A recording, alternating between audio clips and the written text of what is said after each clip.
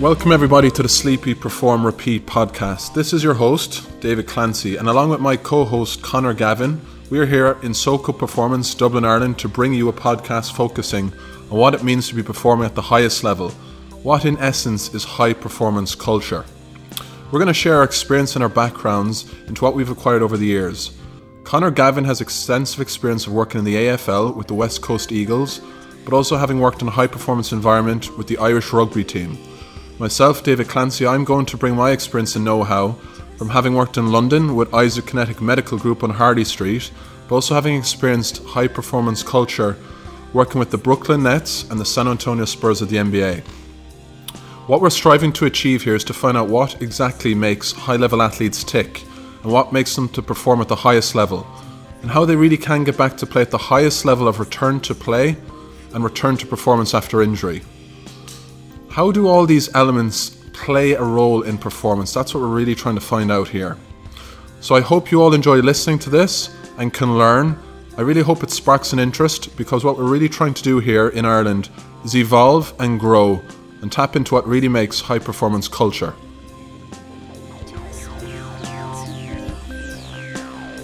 Hi guys, a slightly different interviewee to bring you today. Myself and David sat down and spoke to Adam Hustler, the yoga guru from the UK. So it's great to sit down and speak to somebody with a slightly different background and perspective on high performance. And we got some real interesting answers to some of our questions from Adam. So we speak to Adam a good bit about his background journey and how he's gotten to where he is today. So his journey through university and his non-profit work, and the fact he also has a bit of a boxing background. So it was interesting to hear about that. Adam's also done a couple of ultramarathons. So we speak to him about the kind of benefits of doing those in terms of the mindset you develop during the events and the effect and the kind of the transfer of those lessons over to everyday life and business. We speak to Adam, of course, about his yoga, his particular brand of yoga, which is slightly different to anything else that's out there on the market at the moment, and also get his views on kind of the benefits of yoga and how it can benefit people who are playing sport or doing exercise in the modern society, lots of desk jobs, etc. So as per usual, if you have any questions or comments for myself or David, you can reach either of us on SoCo Performance or D Clancy Physio on Instagram. And also, if you have any questions or comments for Adam, he's there too on Adam Hustler. So yeah, we really enjoyed this interview with Adam. Very appreciative to him for coming on, and we hope you can all take something from it. Enjoy. Welcome everyone to another episode of Sleep, Eat, Perform, Repeat. Today we are speaking with Adam Hustler over in the UK. So David again is familiar with Adam from his time in Isaac Kinetic. So David is going to give us a quick introduction to Adam. So I had the pleasure of working with Adam for a period of time after he hurt his foot actually and suffered an injury, but he bounced back really well. He's somebody that would probably say actions speak louder than words. You'd even see that on his website. Adam Hustler is kind of a name synonymous with yoga, meditation, mobility.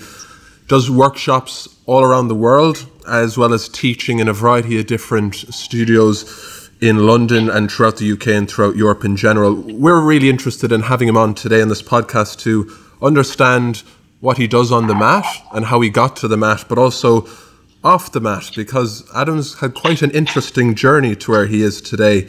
And myself and Conor are really looking forward to tapping into what makes him the person that he is today. So Adam, welcome, and thanks for coming on today. No, thanks for having me. So just talk to us a little bit about how you came to where you are today. What have you done in the past that brought you to where you are today? Yeah, so this wasn't in no way the career plan to be a full-time international yoga teacher. So actually trained as a lawyer. That was the intention. I went to the kind of school where you do law or medicine or kind of Oxford or Cambridge. So I was going down that path, but quit the law world before I actually fully qualified and ended up going down the kind of the charity route, all the while kind of doing yoga on the side. But it was never anything that was significant to me. It was just something I did as a form of maintenance and kind of a medicine for my main form of fitness, which was boxing. Yeah. So boxing and martial arts have been in my life from like the age of 4 years old or so. And the only reason I started to focus on boxing more was at my university. The karate club weren't amazing. So I went more down the boxing route. And yeah, at one point I got to like 110 kilo, 5% body weight boxer, doing marathons and doing yoga on the side and doing a full-time job. Wow, that's quite amazing. What was your boxing record, Adam? So I had a few amateur fights. Drew actually only 2 of them. But my focus, and this kind of comes back to something we chatted about email, is I actually never boxed because I wanted to be a professional boxer. Like, that was not going to ever be the career path. So back in Birmingham, when I moved back post-uni, I was in a professional boxing club and I was sparring pro boxers kind of daily without any kind of plan to fight because I was doing a full-time job. And my thinking was, I'm never going to be as good as these other boxers. You know, I'm not dedicating the time to it. But I can be fitter than them. that was my plan. So I spent years basically sparring pros, trying to be fitter than pros, but not really focusing actually on the fighting itself. Yeah. I had a few white collars when I actually moved to London, just to keep me occupied, and I won all of them. But I don't think they're the safest or fairest thing in the boxing world. Yeah. We're just after speaking to Dan Lawrence there. He trains a lot of pros, so if you ever get the itch again, we can pass you on his details. It's always in the background. I bought some gloves recently. It's kind of the vague agenda of getting back on it at some point. Yeah. But yeah, time's a killer, isn't it? That's it. Now, you're also somebody that's quite fond of running. You've done a couple of ultra marathons, have you? Yeah. No, so fond isn't the right word. Again, this comes back to me just wanting to be the best at stuff. I was drunk one night. And this was at uni, and signed up for a marathon. You can do worse things when you're drunk. Then I signed up for a marathon while I was drunk, and then got drunk again, and then decided, actually, let's do a few more.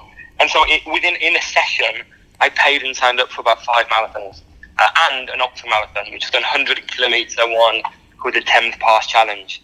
So I think in total, I've done 8 marathons and 1 ultra. And there was one stage where I did, I think, 4 marathons and an ultra in the space of 3 months. And I never enjoyed it. It was more just a challenge. Like, I wanted to be able to do it. And it was quite a novelty going around the weekend, like landing in Barcelona, running a marathon and coming back. The ultra, the 100k one, yeah, that was horrific. That was, 100k, down the river. And I kind of worked out that this is not good. But I worked out that my limiting factor doing these runs was pain. It wasn't endurance, it was just pain. So I started taking painkillers while I ran. Really? Which solved the problem, probably caused many other problems. But solved the initial problem in front of me, which was pain. And I did some okay times. I got like 3 hours 20, was my fastest marathon time. That was how thinking. And the 100k ultra took, I think, 12 hours 27 minutes. It's ingrained in me, 12 hours 27 minutes of running. As someone that didn't actually, training-wise, I didn't do any running. I focused just on my boxing training, skipping training, would sit on spin bikes for just 2 hours reading a book, just getting used to my legs moving for a long time. But I never actually had the time or desire to have running as part of my regular training schedule. So, Adam, depending on your point of view, I've been, some will say lucky or others will say unlucky to have done an ultra marathon as well. And what I found with it is that the mental side of it is so much more than the physical side of it. Obviously, you have to be in reasonably good nick, otherwise you'll never last the distance. But a lot of it comes down to the space between the ears, as they say. Did you find, and even with the boxing, did you find that you were able to take anything from these other sports or these other events that you've been involved in and utilise them in your yoga or in your everyday life? Because I definitely took a load of stuff from the races I've done and like use them every day, basically different mental practices, things like that. Have you taken anything like that from those sports? 100%. I think it's by putting yourself in kind of really challenging, really horrific situations that you completely change yourself as a person. And I think David Goggins, that famous kind of mental person, he talks about like a long distance run being like a microcosm of life. So in the space of 12 hours or 24 hours, you go through so many ups and downs of like, I'm flying, I'm feeling good, like why the hell am I doing the thing? What is the point in this? There is no purpose. Yeah. And you go through so many ups and downs. It's like living 10 years of life in a very short space of time. And I think that completely changes you as a person. And so doing all these marathons, to having like an obscene training schedule, like there was a period where I was waking up in the morning, jogging to the boxing gym, doing some boxing, jogging to work, working all day, gym session at lunchtime, finishing work, going to yoga, going back to the gym, doing weights, coming back home, eating. Very single, obviously, at that time. There was no love in my life. But putting myself through that completely changed me. And I think I have resilience. And I think that's the most valuable thing I've gained from that period, resilience. That I know I can pretty much push myself through most things, even if that's just a heavy workload. I know that there is enough time in the day that I can stay up all night if I need to and just push through and get stuff done. And even now, like applying it to my yoga career, I will teach more classes than anyone else I know. Plus, then every weekend I go to another country. Like this weekend, I taught my classes in Chelsea in London, then jumped on a plane, flew to Slovenia, got there late at night, went to bed, taught 2 workshops in Slovenia, came back, and yesterday taught 5 classes. Right? I think that's a bit of resilience that I've gained from doing all these kind of things. Plus, a little bit of Irish Catholic guilt in my upbringing as well. That's probably a factor. It makes me work so hard. Nice. Adam, you haven't spoken about it, but I'm interested in, tell us a little bit about your non-profit and your charity work. That sounds like something I'd like to know a little bit more about you that I didn't know you did much of.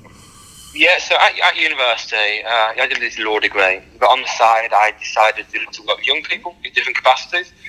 So one thing was this thing called the Young Persons Project, like going into schools in Sunderland and Hartlepool, not working with the high achieving kids, like working with the kids that were a little bit low achieving, that needed a bit of a kick up the arse, just going in with a team of students every week, just chatting to them, doing little projects with them. We do a residential, and I also did one in a young offenders institution, or whatever you call it nowadays. A young offenders place in County Durham. I just went in kind of once a week, like as a mentor, and then kind of I thought that would be my career path post uni, and that's kind of what I did. I went straight into something called the National Citizen Service, and an organisation called the Challenge. Working, and the whole point of that is working with young people who've completed their GCSEs or the equivalent, and putting them through 3 diverse programs. And we're working with thousands of young people and many community projects. And then after that, I moved to London to work with a company called Changemakers, which were working with young people up to 25 in completely different settings. So it could be that I worked in Great Ormond Street Hospital, helping them with how they consult with older young people, not just children, but like 14-year-old upwards, and how the hospital can not just be a kids' hospital, but a young people's hospital. And we created a forum there. But I went, doing that to work, giving out condoms to young people. And as part of that, I was working in a centre called Lift, which was like a new conversion in Islington, an Angel in Islington. Amazing building. It had like a gym in it. It had a dance studio. It had the most incredible facilities. And it was designed to be a centre for young people that was targeted on wellness in every sense. So wellness into fitness, amazing food, we have kitchens. And the idea behind it as well is it would be completely led by young people, in that I would manage a group of young people and help them make decisions on how it runs, on entry fee for young people, but could also actually act as make its own money. So every daytime, we wouldn't have access to young people everywhere all day, but we'd have MTV booking out the dance studio. We'd have Cancer Research UK doing a conference on the top floor. But then in the evening, I'd be giving out condoms, and we'd be having all these fun programs for young people. So I loved working with them.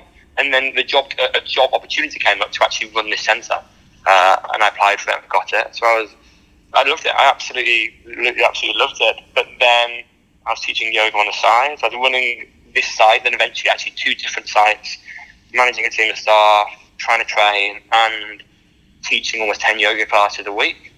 And for various reasons, I kind of left that role thinking, I'm not going to be a full-time yoga teacher, although I kind of was doing 10 classes a week.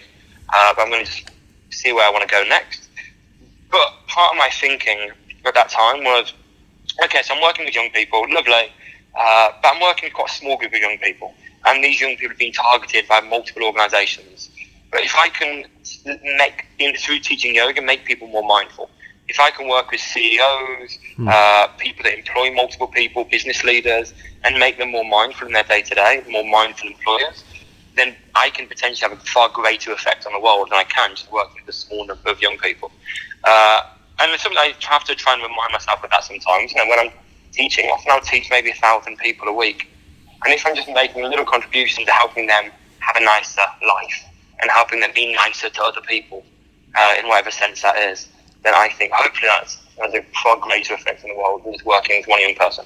Well, that's great to hear. We definitely commend you on your work today, Adam. It's not everyone who'll get up and kind of give their time up to work with charity, so it's great to hear that. I got paid as well. Oh, yeah. All right. Well, still, it's still not a university, a university, but then in the job there. Perfect. So, when myself and David, we were having a chat about you coming on, and David obviously is a lot more familiar with you, and he was giving me your background. So he was saying that to your background, obviously what you're doing is more vinyasa flow yoga, but he was mentioning this idea that you were more alignment based. Now, speaking to someone as myself who hasn't done yoga or a lot of it before, could you break down what that means and how the effects it can have for people? So obviously in the yoga world now, there's so many different styles of yoga. You've got, the more spiritual stuff, the more very overt spiritual stuff. You have the more dynamic movements that are maybe led by pop music. You have Iyengar yoga, which is very kind of anatomical, but still quite traditional. So the rationale for me is, if you're going to use your body to do something, particularly yoga, without taking anything away from the tradition, you should make sure you're doing it from an informed standpoint. And my view is, we have MRI machines now. We've researched the human body. So if we are going to use a body yoga, I want it to be done safely and sustainably. So my focus when I teach yoga is why. Why is this posture helping? Why is it a useful posture to be in? What's it actually doing for you? Are we balancing flexibility and strength, or are we just sinking into flexibility? So my style is still fairly dynamic, but controlled. Like, my view is, if you move from shape to shape very quickly, you'll get very little from it. But if you can actually stay in a pose and explore the nuances and subtleties, where you're engaging, where you're opening, where you're stabilizing, you'll get so much more from that. But it's still a flowing, all-encompassing yoga practice. And I call it alignment focus to kind of differentiate myself slightly from the kind of teacher that will just flow and it'll be quite nice. And to look at it almost looks like a bit like a dance routine. Which is not uncommon, and I think that can be wonderful for some people. But I think I always advise my students, do a few different styles of yoga with a few different teachers that offer you something different. But at least for me, working. Sorry, I just got distracted by someone shutting a window. But for me, at least, having some classes that offer you some kind of anatomical focus. Yeah. So we'll have a lot of listeners to this, Adam, who will be involved in exercise in some capacity or another, and who might never have done a yoga class before. So what do you think are what are the big benefits, the big obvious benefits to you that mightn't be so obvious to other people, to help them with their sport or with their performance, from things like your flows or things like transcendental meditation, these kind of aspects that you're familiar with? What are their big advantages? From a real basic point of view, it can just be a nice antidote. Like, as a boxer, I spent a lot of my life in a very asymmetrical position with my shoulders rolling under, and a yoga practice acted as an antidote to that, and actually increased my performance. It made me engage muscles that I hadn't before. It helped with the recovery. Even if you spend all of your day as a dancer, constantly, let's say the ballet dancer, externally rotating, and actually kind of engaging your adductors and actually creating some internal rotation, it's probably a really useful thing for you to help you find balance in your body in the long term. So that's just one thing, helping you, acting as an antidote, or helping you find balance in your practice. I think it can also really increase performance, and I certainly found that. Like, as a boxer, suddenly my hooks got so much better. I was able to engage so many other muscles. But perhaps less obvious is the fact that as sports people, there's a lot of objective success, like getting a PB, lifting a certain weight, beating someone. Whereas with yoga, there is nothing to succeed at. Like, you can't win, you can't lose. Everyone's coming from. I wasn't mind my students of this. Everyone's coming from a different background. In a typical class, I have a ballerina, I have a former gymnast, I'll have a boxer, a lawyer, people that are injured, people that are pregnant. Everyone's completely different background. And yet I always encourage my students to ignore everyone else and let it be a relatively subjective experience of self-inquiry, looking into the body, looking at how your mind interacts with what you're doing, and are you getting frustrated, are you feeling relaxed? And that's kind of how I would treat it. The practice of self-inquiry, when you can't win, you can't lose, and it teaches you a lot about yourself, I think. And it's quite rare, I think, in today's world where we can just be with our body without any overt agenda. And of course there are still benefits, there are still physical benefits, but I think it can be a lot more than that. Very eloquently put. Yeah. Adam, how would you define high performance? What does high performance mean to Mr. Hustler? I think high performance is thriving at whatever it is you're doing without too much cost, I think. I think there should always be, as I kind of reiterated a few times, this idea of balance. So I think high performance where every other aspect of your life suffers, you're high performing at a particular thing, but you're losing at life. I think to a degree. Okay. So I think it's that balance between, yes, thriving, but in other parts of your life still finding satisfaction. Perfect. So Adam, you've had a bad day, you've been caught on the tube, the weather is crap, you've had a very rare, maybe a session hasn't gone exactly according to plan. How do you recenter yourself? How do you regain kind of your edge in developing your business and in teaching your classes in your life, basically? What methods do you use to recenter yourself? I think yoga actually really helps you in very unobvious ways. And I chatted about this with my fiance recently. And the fact that nothing really stresses me out too much anymore, but equally nothing excites me that much anymore, which might sound a little bit dull. But like when I'm teaching in an amazing studio, or like I'm teaching in the Sri Lankan jungle, I'm not like, yeah, this is incredible, I'm winning. And equally, when I do a workshop and for whatever reason it's really low attendance, or I'm stressed, as you say, I don't get too attached to it. And I think that's been an effect of a long-term yoga practice and a long-term meditation practice, is finding that middle path, which is kind of related to Buddhism in many ways, just finding that middle way and not getting dragged into the emotions. And I think as Shakespeare kind of referencing the Stoics, there's nothing either good or bad, but thinking makes it so. So you kind of have a choice with how you react to things initially. Or no, you don't have a choice with your initial reaction, it's kind of instinctive. But beyond the first 30 seconds to a minute, you then have a choice of whether you indulge it and get stressed out by that, or whether you just can let it go, move on with like the practicalities of what's in front of you. So that's kind of the biggest part of my answer, is a kind of a yoga meditation practice can really help with that, despite you not thinking it, that being the plan. But on a day-to-day level, if I do have a really stressful day, teaching actually really helps. Because when I'm teaching, I'm to a degree performing. I think it's probably the same with any kind of sports teacher or any kind of teacher. You are to a degree performing, and you put a certain mask on. And I think being needed and being required to present yourself as something can really help you find a little bit of centre. So when you go back to being yourself, you're a little bit better than you were before. Adam, how would you define yourself? What are your big three in life currently? How would I define myself like as a person? As a person, yeah. Three things that mean a lot to you at the moment. You know, you could say it could be your family, it could be yoga practice, it could be a variety of different things, it could be philosophical. What are three things that mean a lot to you? So this number one is a bit soppy, but it's love at the moment. Like I found a relationship which has kind of completely grounded me, which has made me really want to just settle. We're getting married this year. So I'm going to be a husband. And so that's actually really important to me. And I think that's been a really wonderful, grounding, stabilising thing for me to have that. So that's one of them. Love. Let's say love. How very hippie of me. Number one is a practice of balance. Like in everything I do. And that's not to say I'm balancing 6 hours a day I'm going to work, 6 hours a day I'm going to have fun times. But just finding the middle way. Not getting caught up in anything overtly.